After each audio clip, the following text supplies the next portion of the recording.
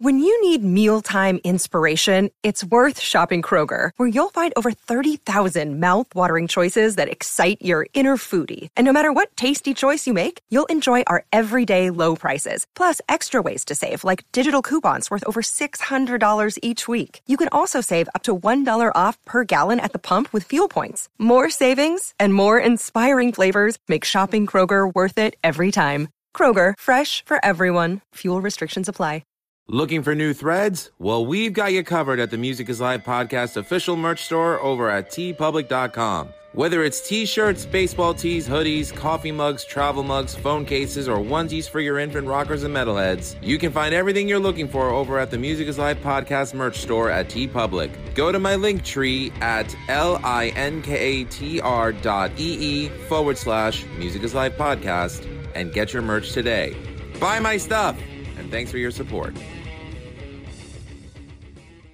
TerraNut is proud to offer you a natural nut bar chock full of healthy fats, minerals, and protein that meet your demands. Go to their website, www.terranut.com. You can order from them directly, and they will ship it to you. Use my coupon code LOUMAVS, and you will get a 25% discount on your first order. TerraNut Superfood Snacks, www.terranut.com. Don't forget to use coupon code LOUMAVS at checkout. Fuel your life.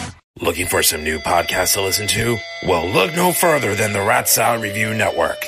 Rat Review is taking over the podcast world with plenty of shows to choose from within their network of entertaining programming, including the flagship show, Rat Review, with Wayne Noon, Greg Noggle, and Lou Mavs, as well as occasional co-hosts Manny Mejias and James Lilquist. We also have the official Rat Review spin-offs, such as Album vs. Album, Screams from the Grave, where we discuss beloved yet forgotten hard rock and metal albums of the past, and a King Diamond podcast called This Broadcast Belongs to Them.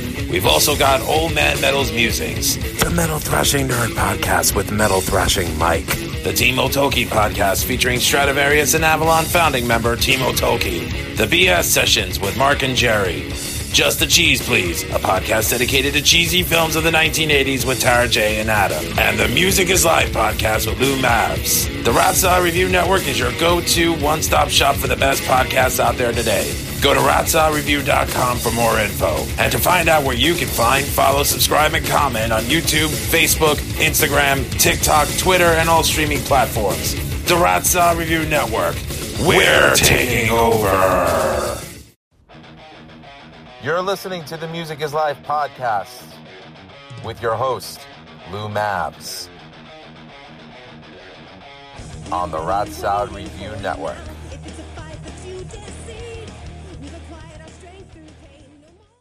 The legend loomed so large. People heard the story about once upon a time there was a band that went up on stage and destroyed the arena. I've talked to a number of fans who are like, if I could go back in time, I'd love to go back to 1976 so I could see Kiss in concert. 1996 comes around, and guess what? It's brought to your doorstep. We went in there and did everything we were supposed to do. And left everybody sweaty, exhausted, and jubilant. They went further than anybody else would ever dare go. Kiss isn't just music. Kiss isn't just a stage show. It isn't just makeup. It isn't just merchandise. It just reminds generation after generation, this is an act that's fun and the music is great. History is oddly repeating itself, and if that's the case, Kiss continues. You know, even when Kiss steps off the stage from their very last show, Kiss is going to continue. Transparency is, to some extent, it's a byproduct of the world we're living in right now, which in itself is not a bad thing. I mean, I think we need more transparency in a lot of what's going on in this world. You need to understand what's the government really doing, what's media really doing, what are corporations really doing. But at the end of the day, wait for it. This is just rock and roll. This isn't life and death, what we're involved in here. It's not. You know what? If Kiss, or pick any artist of yours that's a favorite, ceases to exist tonight, the sun's still rising tomorrow. After all, tomorrow is another day. Right, stop that. Silly. We're still going to work. We still got jobs. It's not life and death. So that's kind of where I sit here and go, okay, if it really is going to impact my life, then it's important to me. But whether it's Kiss or Bon Jovi or anybody else who wants to do what they need to do to continue to perform, that has zero impact on my life. And I'm literally not going to break a sweat worrying about it because I got so much more stuff that I can worry about that's meaningful. Again, it's just rock and roll. Turn around. Look, it's rock and roll. For me, as I mentioned before, my favorite band of all time is Black Sabbath. When they released an album and went on tour without Bill Ward and then went on their farewell tour, I was thinking to myself, I'm like, well, I don't want to support it then. And it's not to say that I didn't accept past lineups of Black Sabbath that didn't include Ozzy or Bill Ward. But for me, when you're saying that it's a reunion of the original lineup and the person responsible for some of the most original drum playing that pretty much defined a genre is not there, well, then that's my objective as a fan to not support it financially. But exactly. Did I cry about it? No, I just lived my life. You made your decision and went on. I mean, that's exactly what it comes down to, especially in the rock and roll world. If something upsets you, make your decision. Vote with your wallet. Again, at the end of the day, that dollar bill, the dead presidents are what means more to everything in pretty much any business. I mean, you go boycott Starbucks if you don't like them, stop giving them money. If you give them money, you're telling people, I approve of this. And there's literally nothing wrong if somebody wants to do that. If you wanted to stop supporting Sabbath because of Bill Ward not being there, that is your right. There's literally nothing wrong with that. Where it gets really messy is when fans start going, well, this is what I believe, and you got to believe the same thing I believe. I don't like that. No, I don't. I don't have to. I respect that you can believe what you want to believe. I got no problem. I'm not staying up at night worrying that you made that decision. Why are you staying up at night worrying about the decision I made? When I was younger, it was a different story. Like, to me, it was upsetting when Pantera, and I was like 18, 19, when they didn't make number one with Reinventing the Steel. But then looking back, I was like, the hell was I so angry about? Well, exactly. You know, when you're a kid, you've got different priorities, different things are important in your life. When you're an adult, when you're a parent, it's completely different. I could care less. You can curse if you want. It's okay. No. I could care less what a band's decision is. I may not agree with it, but you know what? It's their band at the end of the day. They get to make the decisions, not fans. They are the ones that have lived, breathed, and made whatever that band is as big and as successful as they'd hoped for. If they decide to change their mind, I might not like it, but it's not for me to say. I mean, if Coke decides to make new Coke, Coke's going to make new Coke. My decision, I'm not going to buy it. Then nobody bought it, and they changed it back.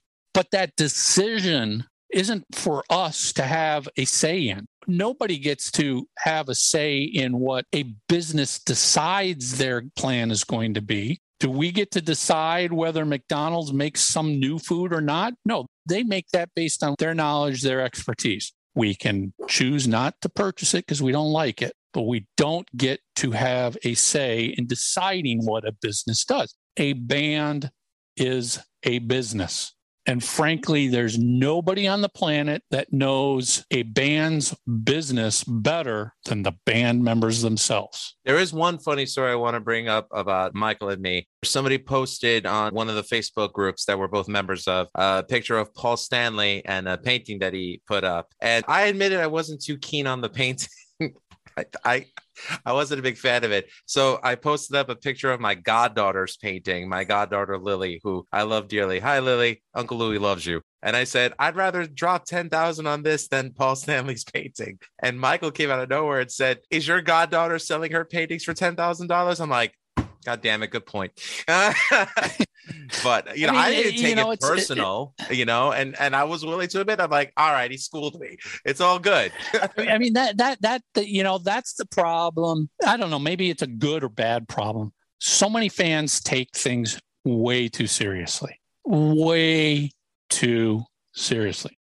and roll, in my mind, has always been about having a good time, having fun, escaping from the serious bullshit in your real life. Why would I want to make more serious bullshit in the world of a band that I love that's supposed to make me forget about the real serious bullshit? Kiss has always said, a Kiss concert is someplace you can go to forget your life for 2 hours, to forget about school, to forget about your job, to forget about, your marriage if you've got problems, whatever it might be. You can forget about those issues for 2 hours. So and that's a beautiful thing. Why would I want to inject problems in there? Like, oh my God, look, he's not really playing the guitar. Oh, he missed a note. Oh, the drummer's offbeat. Oh, there's a backing track. Dude, I'm going to have a good time. As the Poison song goes, I'm going for nothing but a good time. That's it. How can I resist? Boo! Thankfully, I think if you go to most concerts, you'll see the vast majority of fans are doing the same thing. Nobody's going there. I shouldn't say nobody, but the vast majority of people are not going there to critique, to nitpick, to tear apart, to find fault. They're going there to raise their fists, to sing along, to jump up and down, to bang their heads, whatever it is, and to go home with your ears ringing, exhausted and sweaty, going, damn, that was fucking fun. What would you say in your experience were challenging and rewarding moments in your career with the bands you've worked with? And it could be anybody. It could be Kiss. It could be Ozzy, Madonna, Dream Theater. I'm pretty sure that every artist you work with has their quirks. There must have also been those moments where you're like, yes. I would say one of those moments was definitely when we successfully launched the KISS VIP program in 2003. We had no idea if that was going to work or not. It worked beyond what anybody could have ever imagined and hoped for. I mean, to the point it became a standard in the concert industry to do VIP programs. KISS is still doing them. When KISS started them, they did them better than everybody else, and KISS is still doing VIP programs better than anybody else. I've seen some bands do just embarrassing VIP programs. KISS, they give you your money's worth. They want to make sure the fans get their value. So that was probably one of the biggest, proudest, successful moments I've had. Every band, like you said, has them, whether it's, landing a great review, landing a video premiere somewhere, selling out shows. For the most part, there's always something exciting and positive that every band has. And that's part of what I enjoy most out of this. Is like, you just never know going into any band what's going to click, what's going to connect, what's going to work. Because the same thing you do for this band doesn't work for that band.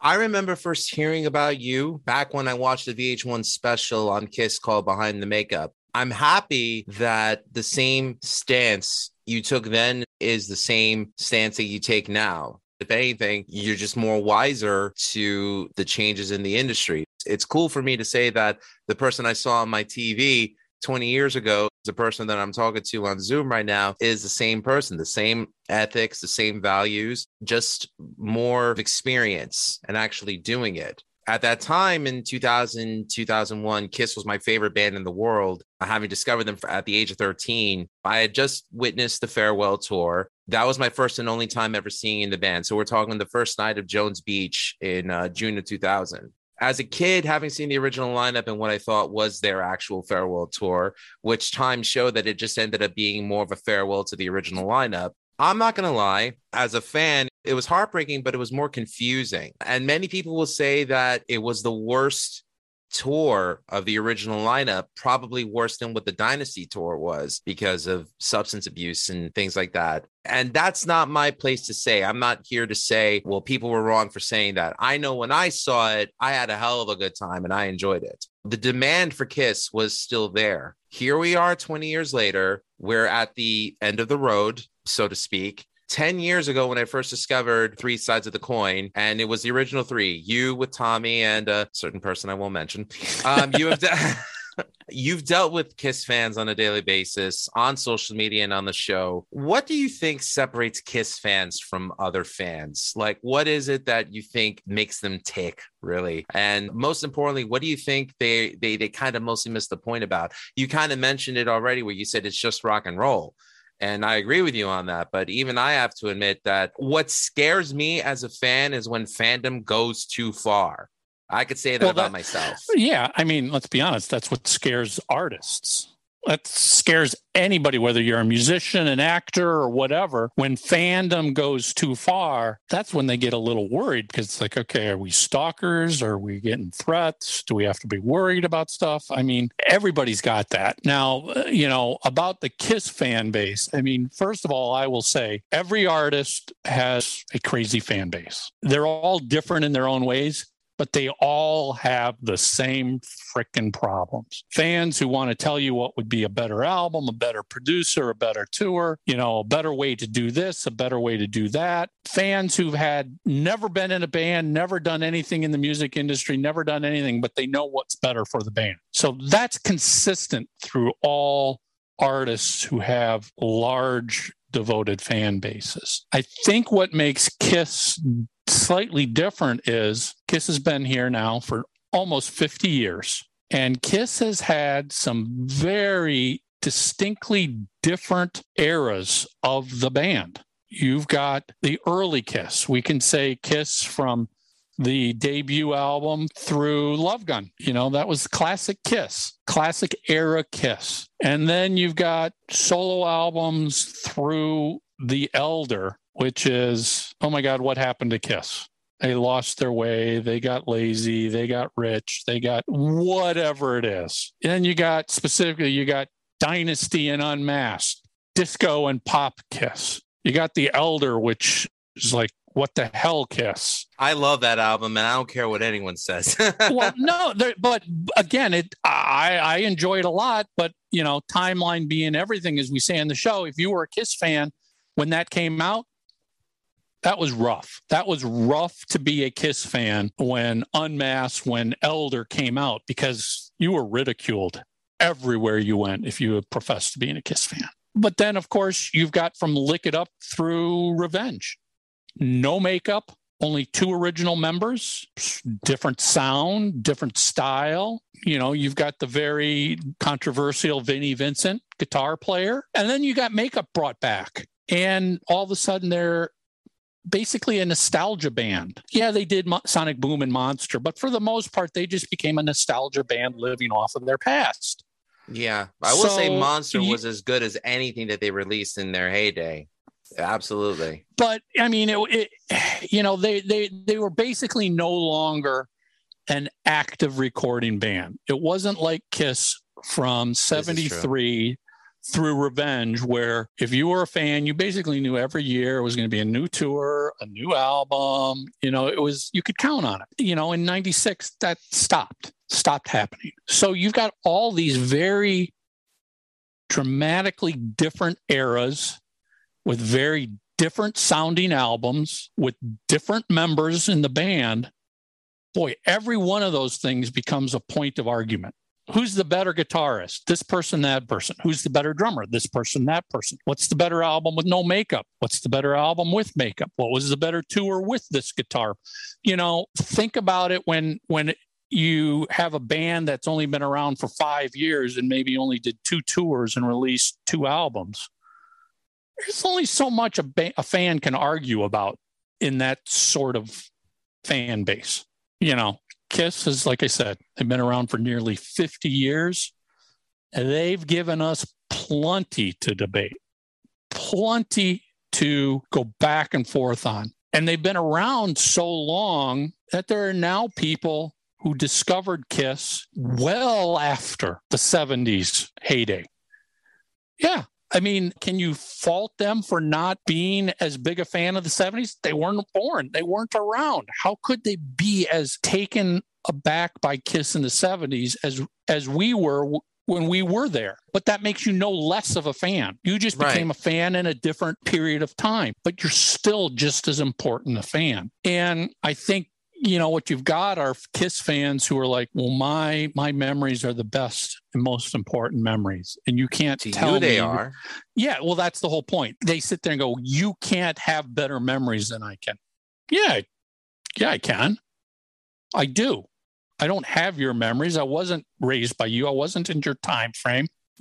Every band has that, but Kiss fans, I think there's a lot more that they can use to slice and divide and debate and this versus that. And very few bands have the depth of history that Kiss has. I mean, we're talking bands, the only bands that, they're in that same league are Beatles and Rolling Stones, bands that have been around for that long and are still around creating material. ZZ Top, Scorpions. I mean, Tommy James and the Shondells. There's very few bands that have been around consistently for that long, continuing to create. Creating could be a tour, could be an album, could be a book, but the longer you're around, the more stuff your fans are going to have to argue about. And I think that's what Kiss is fortunate in that sense, that they're, again, we've done a weekly Kiss podcast for 10 years. Believe me, a lot of people have said, is there that much stuff about Kiss to talk about every week for 10 years? You're talking about 50 years of history. We never thought there would be, but yet here we are, still finding stuff to talk about. They're still creating and releasing stuff. Okay, they just released Kiss Off the Soundboard at Donington. Guess what? New thing we can talk about.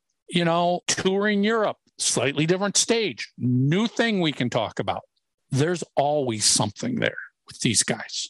Or even finding people who were involved with different members of the band in one facet or another, I mean, sure, yeah. You've had Lydia Chris, you've had Gordon Gigi Gebert, you've had drummers that have filled in for Peter. It was the one tech that you had. We had Kevin Valentine, who was the drummer on Psycho Circus. Correct. I remember that. Eddie Cannon, which was Peter Chris's drum tech. Thank you. That was his name. I apologize, Eddie, for not getting your name. Played the one show wearing Peter's makeup. That whole makeup and other people wearing makeup, that in itself is a million discussions to be had. And as we know, people will forever discuss that. Is it right? Is it wrong? Well, again, at the end of the day, my take is I got no say in the matter because it's not my business. 2 guys sold their makeup to 2 guys who bought the makeup. It was a legal transaction. Everybody agreed to it.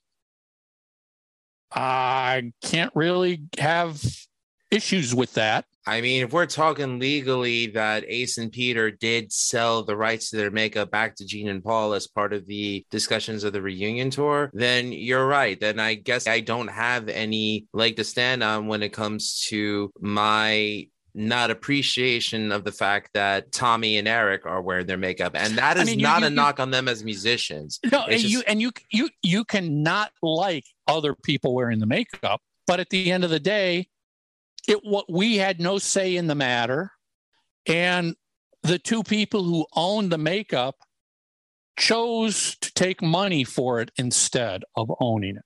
I mean, that's basically what happened. Somebody said, we'll give you X, Y, and Z in exchange for the rights to your makeup. And they said, yes. They signed a contract. They said, yes. So if the guys who created the makeup and made that legacy sold it, how can I be as upset? Because maybe they regret it now, but oh well, you can have regrets, but you sold it. You made that decision to let that happen. Point. You made that decision to let that happen. As a fan, I don't have to like the decision, but to some extent, I can sit here and go, well, that artist kind of sold me out. That's true. It's like what meant more to you? Was that identity or was it the money that you got for it? Yeah, it's a good point. I mean, your legacy seems to mean more to your fans than it meant to you, at least at the time. Maybe looking back now, they regret it, but hey, that's a business deal is a business deal. And, lawyers advised you on this and you signed a contract. So, and again, it is the music business. Key word is business. I would imagine when they sold the makeup, they had no idea that Kiss was going to become even bigger and more popular and more profitable. Who never thought they'd do a movie with Scooby-Doo? You look at the 80s and it's like Kiss was struggling to get through the 80s. Gene and Paul go, okay, we want the makeup. Oh, okay, well, there's no history to Kiss. Let's take what we can get from this. At the time, it made sense. But you know what? That's sort of what business deals are. Sometimes you don't make the best deal because the world changes. and you don't get to go back and call do-over. I have read the biographies from 3/4 of the original lineup. I haven't had a chance to read Gene's yet. I have to give all the credit in the world to Paul Stanley. He was the driving force that kept that band alive in the 80s when it seemed like it could have been considered a sinking ship. But regardless if I liked most of what he did or not is completely irrelevant. If it wasn't for him, we probably wouldn't even be talking about Kiss today unless we were talking about bands of the 70s that came and went. Yeah, so, I mean, I got to give him credit. I mean, he's the CEO of a company who helped that company survive a significant change in the marketplace and their product. And, and again, I'm trying to use that in a general term so people sit here and go, oh, well, yeah, it could have been General Motors. It could have been Chrysler. It could have been McDonald's. It could have been anybody. He did what he thought was best to keep his business running and moving forward and active. And yeah, there's always going to be questionable decisions, but I think history will look back and go, he did the right thing because they made it through the 80s. They exploded again. I mean, literally, how many bands can say they had two significant heydays, 20 years apart, 70s and the 90s? They were even bigger in the 90s than they were in the 70s. And if anything, their resurgence led to the popularity of bands from the 70s and 80s to come back and play to some of the biggest markets that they have. Like you mentioned the Scorpions earlier. I could also throw Iron Maiden in under that same paradigm. I mean, as odd as it was, we were talking about, had no idea how the VIP ticket sales were going to be. I'm pretty sure that Doc and Gene and Paul, when they put the tickets for Tiger Stadium and the reunion tour on sale, they were the same way. They were like, everything says this should be really good, but we don't know. This could be a bomb or this could explode. And it exploded. I mean, it was one of those great unknowns because let's be honest, in 96, Kiss musically was very much out of favor. I mean, you're talking grunge. You're talking my sophomore year of high school. Yeah, no doubt was like the biggest thing at the time. Yeah, and anything remotely hard rock, heavy metal, hair metal was like frowned upon. Big time.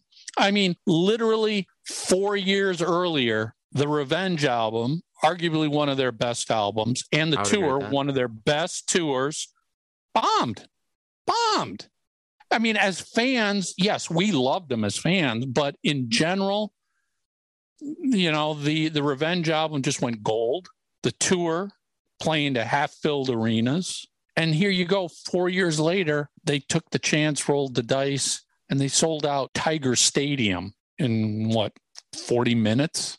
About that time, yeah. 70 minutes, 40,000 tickets in 70 minutes or something like that. And then the tour itself ended up being the highest grossing tour of the year. And I remember right before that, the last tours that they did with Bruce Kulick and Eric Singer, they did their tour of Japan and they did the tour of Asia. And they also did the tour of South America where they headlined Monsters of Rock, I think it might have been Brazil or Sao Paulo, I think. And if I recall correctly, I think I read 80,000 people.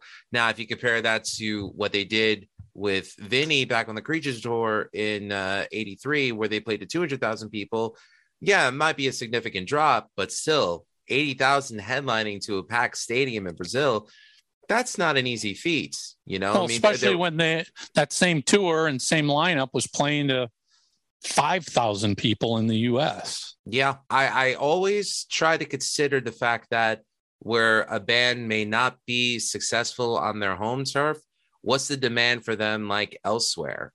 Because I love my country. I love the United States. I'm proud to have been born here. But to me, the United States is not the be all end all for a band's success. We'll take a band like Mr. Big, for example. Huge in Asia. They were huge over there, drawing arena numbers for their performances. Yeah, in the United States, they probably couldn't play a 1,000 seater because people will always think of them as a To Be With You band. But I'm just trying to come at this objectively. I think objectively, all bands know if you want to succeed, if you want a career, you've got to break in the U.S. because there's so many markets you can play in the U.S. Multiple markets in every state. You can't have a career just playing Japan. There's a half a dozen shows you can do. Can you do it every year? No, because you're going to wear your welcome out. You'll wear your welcome out anywhere you go if you play over and over and over. So one of the things KISS and a lot of bands basically are good at is when they see things changing in the U.S., they know when they can go to other markets to kind of buy time. KISS did that back with Unmasked. Unmasked in the U.S. was a flop, an absolute flop. They did one show in the U.S., and that was just a show to introduce Eric Carr. No tour. But they toured Europe, and of course, we know what they did in Australia. They're huge. That concert to this day is my favorite KISS concert that I've ever seen on video. Was that Sydney, Australia show. The ferocity that they played those songs with. I love Eric Carr's drumming. They knew they could go to another market. Creatures of the Night, incredible album. The tour was an absolute failure.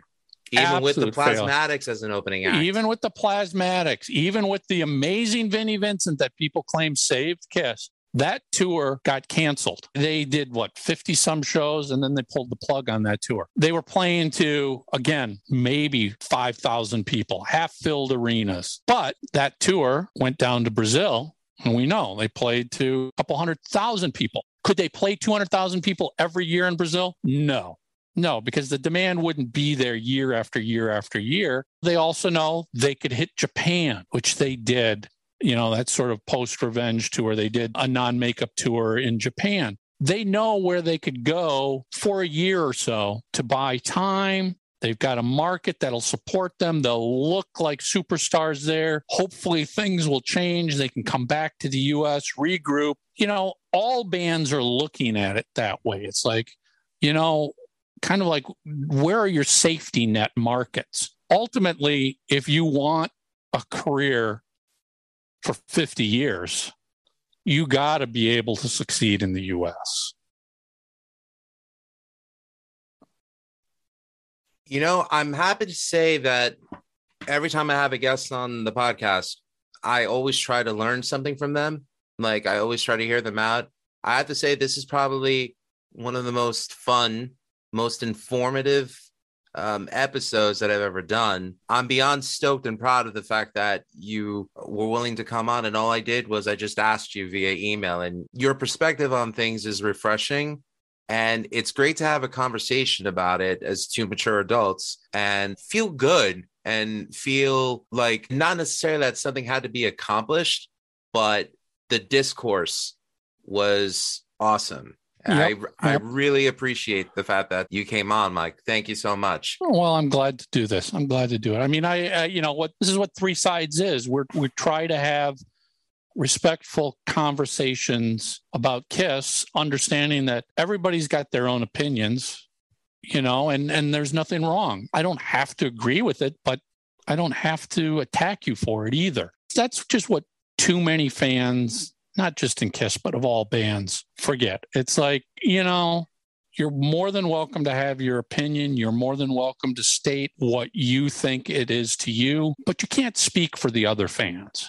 You can't say all the other diehard fans think like me. No, because all I got to do technically is find one diehard fan that doesn't think like you, and your whole argument is sunk. Yeah. So you can express your opinion all you want, but you have to respect and accept that other people can do the same. And ultimately, at the end of the day, again, isn't it just rock and roll? And we just want to listen to some great music and go to some fun concerts and, smile, shove our fists up in the air a few times, maybe have some memories of when we saw them last. I mean, that's all this is. At the end of the day, it's about somebody going and having a good time. That's really what it's all about. And I'm one of those fans that's happy to admit I'll put on crazy nights if I feel like smiling or feel good driving in my car, going to pick up my daughter from daycare. You know what I mean? Like, that's the kind of person that I am. It's like, I don't care if the majority think it's a bad album. I like it. I'm also of the opinion that for me, my favorite lineup was the Unmasked tour, and people will think, oh, I'm crazy because I don't think it's the original lineup. Never knocking the original lineup. I'm just talking my preference, what I look for in a band. And for me, like that Unmasked video, that tour, because my brother got me a bootleg of it when I was 14 as a birthday gift. This was around the time that their warehouse got stolen and people started bootlegging the videos, and somehow he managed to find me one. I won't say who it was, but you know, they're probably not around anymore. But still, the fact that I was able to see that as a 14-year-old and be blown away with it, and see Ace playing a black Les Paul, that's what made me want to go out and buy a black Les Paul. That's the thing about music. First of all music is 100% personal. Yeah. There is literally, we talked earlier, there's no rules. You can't sit here and say, well, this will be a hit because this guitarist is classically trained and can do X amount of notes and it's using this board. None of that means squat. You're right. None of that means squat. It's all about what your ear likes.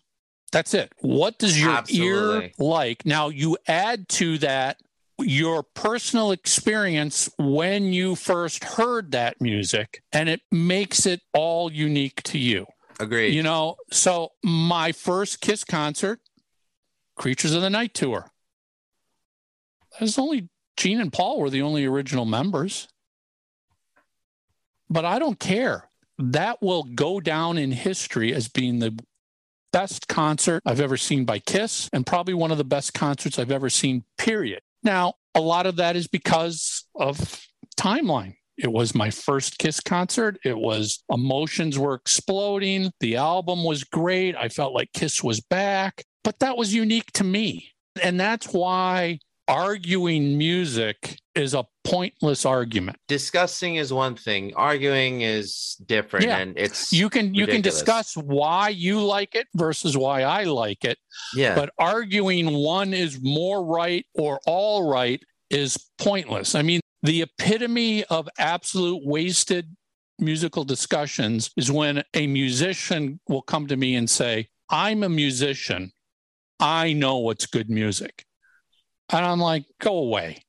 You don't know any more about what's good music than what I do. You know how to play music. I give you credit for that. But knowing how to play music doesn't mean you know good music. They should just worry about being the best version of them that they could and hope that whatever they throw against the proverbial wall sticks. Yep. Yeah. And in regards to my opinion on the current lineup, you know, I think Tommy and Eric are great musicians. Up until the point where you explained the reason why they're wearing the Spaceman and Catman makeup. At the time, I just felt bothered that they didn't have their own identities. But who am I to tell them that they're out of line for doing it, especially when a kid who was my age when I first discovered Kiss is seeing them now and probably thinking, wow, I'm seeing the greatest concert experience of my life. Who am I to take that away from them? I wouldn't want to be that guy. And from a pure business standpoint, nobody can really argue that it was the wrong decision at this point, because clearly it was the right decision. We're talking 20 years later and they're still in the band. The band is still around, but from a marketing, business, branding standpoint, the four makeups and the Kiss logo are recognized worldwide. Even if you're not a fan, they're recognized. People can look at it and go, I know that. That's that guy from that band, He Spits Blood. That's the Kiss logo. Have you ever heard Kiss? I don't think so. Although if you start playing them songs, they'll probably go, oh, I remember that. I remember that. But as a business and a brand, those four makeups are what people are buying. It's not 1978, 81, 82, when you've got new members and new makeup coming in. That's 40 some years ago, a completely different time, a completely different world. And frankly, let's be honest, the Vinnie Vincent makeup, it didn't do anything. It was literally only seen on one tour and no album covers. And the one tour was a bomb tour. Eric Carr's makeup was only seen live in the US one show. The Palladium Show, 1980. The Palladium Show, which actually was a different version of his makeup than what he ended up with. So even there, his makeup changed. Right. So Eric Carr's makeup was never seen on an album cover. It was seen at one show, and then it was seen in Europe and Australia. So I know as Kiss fans, we have great love and appreciation for it. It meant a lot to us. But we're the converted that don't need to be preached to. Right. We're going to be there, as we've proven, even if they don't change the makeup and go back to the original four. We don't matter. And this is the one thing I always say to a lot of Kiss fans. You have to step out of being a Kiss fan and think like somebody who's not a diehard Kiss fan.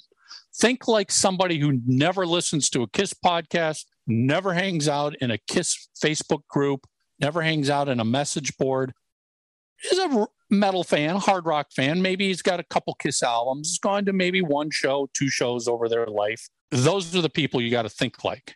Those people, the Fox and the Ankh, mean nothing to them.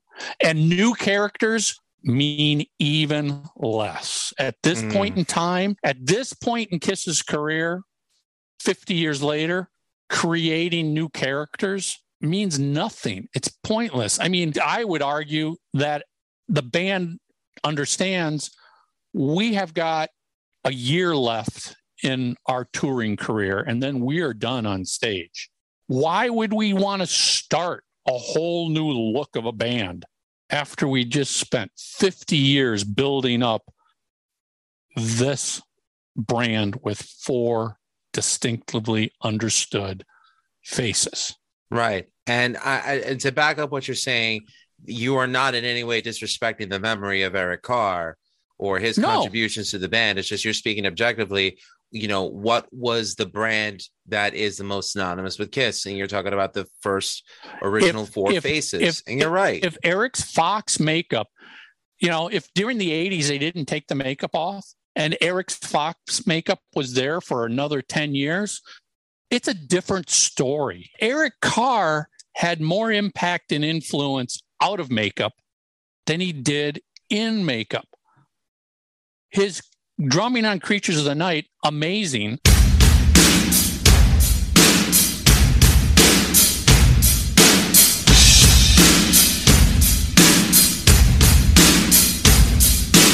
Oh, my goodness. But let's be honest, after that, he was Lick It Up and everything, all the way up through Hot in the Shade. That had a lot more influence as Eric Carr than Eric Carr on The Elder and Creatures. I mean, in The Elder, you know, that's an afterthought to almost all music fans, other than the very, very hardcore Kiss fans. Even the casual Kiss fans are like, Elder? No, you know, that wasn't rock and roll. There's no picture of the band on there. And Vinnie was just caught in this short period of turmoil. Ace had left. They needed a guitar player. They had multiple guitar players on Creatures of the Night. Vinnie, they had a tour. They got Vinnie. He filled in. But right away, 1 year later, they're out of makeup. So the makeup, I guess this is what a lot of people don't understand, especially back in the Elder, Creatures of the Night. The makeup was a hindrance to the band by that point in time. It was a joke. It was laughed at by the overall music public, and even many Kiss fans had issues with it by that point in time. Because it was like, what are you? Are you unmasked? Geez, are you colorful Vegas act now? And the Elder, it's like, oh my God, you wearing street clothes and short hair. You know, as fans, you were just like, I don't know what's going on anymore. So the makeup had even lost its impact by that time. It hurt the band by then. I get it. All good points. But again, here we are 50 years after their inception, right before their end of the road, they're still playing to packed houses. I think you said it best yourself. In the end, Kiss fans, we won. We interrupt our program to bring you this important message. Fuck you, Malacca! Now, back to our show.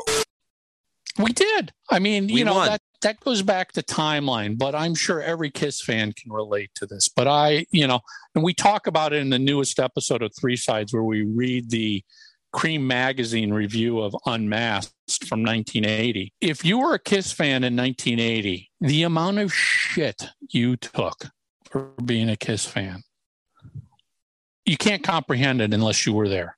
I mean, I shared this story before, but and it's 100% true. I remember 1980, 79, some point around there. It's like, I want to wear a Kiss shirt to high school. But I'm like, I'm literally in my bedroom going, do I want to put up with all the shit I'm going to get at school for the entire day for wearing my Kiss Dynasty concert t-shirt? Because I know I'm going to get Kiss sucks. Kiss can't play. They're terrible. You name it, coming from every other rock fan in the school. And I'm like, no, fuck that. I'm proud of this band. They're my band. I still wore it. And I got all that shit. It started happening with Dynasty. It got really bad with Unmasked. And it pretty much was impossible around the Elder. I mean, if you were a Kiss fan professing love for Kiss when the Elder was out, people just laughed at you. Like, are you fucking serious? So when we say we won, that's back to every single person, any of us at whatever point in our lives, because I'm sure we've all encountered it. Yeah. A friend, a non-friend, somebody just comes up and goes, family member sometimes. Kiss sucks, man. They can't play. They're just makeup and pyro. They've got no good songs. They terrible musicians. Go listen to Jimmy Page and tell me Ace Frehley is a better guitar player. Doesn't fucking matter. We all heard it. Kiss will be gone in 3 years. Nobody wants to see them in concert. They can't sell tickets. They can't sell albums. We all heard it. And here we are 50 years later. And Kiss is still touring, selling out stadiums, arenas around the world. And we can sit back and go, yeah, all you people who hated Kiss told me they suck. I won. My band is still here. My band is still here. Where's your band? Where's the band you said, you said the knack blows away Kiss? Oh, God. Because the knack is all over the place with My Sharona. Where's the knack? And I don't mean any disrespect to the knack, but it was, this flavor of the month band. They're going to blow Kiss away. Kiss has got no history. Well, where's your band now? How many albums has your band released? How many gold albums have they got? How many albums have they sold? How well are they touring right now? They're still touring, but they're only playing to 1,000 people in theaters. Well, the band you said that would never tour again just played to 60,000 people. That's a pretty good number. And we won. We won. And, to give some context, 1994 birthday gift from my godfather was a t-shirt of the 4 solo albums. And on the back, it had the Kiss logo in green and pink. I was made fun of in middle school for wearing it. I could have given 2 shits. I was proud to wear that shirt. And, I still love them. I may not agree with everything they've done, but that's completely irrelevant because as a music fan, the music's meant something to me. And that's why I'm still here. And I'm happy Mike is here to talk about his career and Kiss with me. Mike, one final question. If people want to hire you for your services, or if they want to know more about what you're doing with both of your podcasts, where can they go? Just head over to my website, michaelbrandvold.com, and that's BRAND as in David, V as in Victor, OLD, michaelbrandvold.com, and you'll find my services, links to the podcast. I'm everywhere. I'm on Facebook, I'm on Instagram, I'm on TikTok, I'm on YouTube. You just search for me, you'll find me. Everybody got that?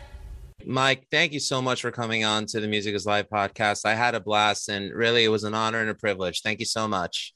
Thank you so much, Lou. If you want to know more about the Music is Live podcast, check us out over at musicisLivepodcast.com. Also check out my link tree, which is Music is Live Podcast. Also check out our parent network, Ratsai Review, over at ratsaireview.com. And remember, everyone, all art is valid.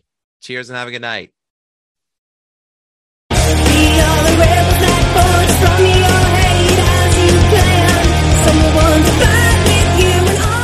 Thank you for listening to the Music is Live podcast, brought to you by Anchor.fm and Ratsai Review. Check out the other shows on Ratsai Review, including Beyond Bushido, Old Man Metal's Musings, The Right Opinion, The Vieira Vault, the Timo Tolki podcast, the BS Sessions with Mark and Jerry, Just the Cheese Please, and the Friday Night Party with the great Harry Barnett and Evie. Graphics by Rocky Baya. For commissions, find them on Twitter at ROCKYBAIA. Intro and outro music for the show is Lose Control by The Rubber Medium, written by Jacqueline Guitard, Ernest Leuk, and Lou Mavs. If you'd like to donate to the channel, please donate to our PayPal at musicisLivepodcast@gmail.com. If you're in a band and you want us to review your music, then contact us at LouMavs@musicisLivepodcast.com. Special thanks to Wayne Noon and Greg Noggle. With much love and gratitude to Aaron, Anna, and Aloysius. For more information, check out www.musicisLivepodcast.com. And don't forget to check out www.ratsaireview.com. Remember, all art is valid. Thanks for listening. Cheers.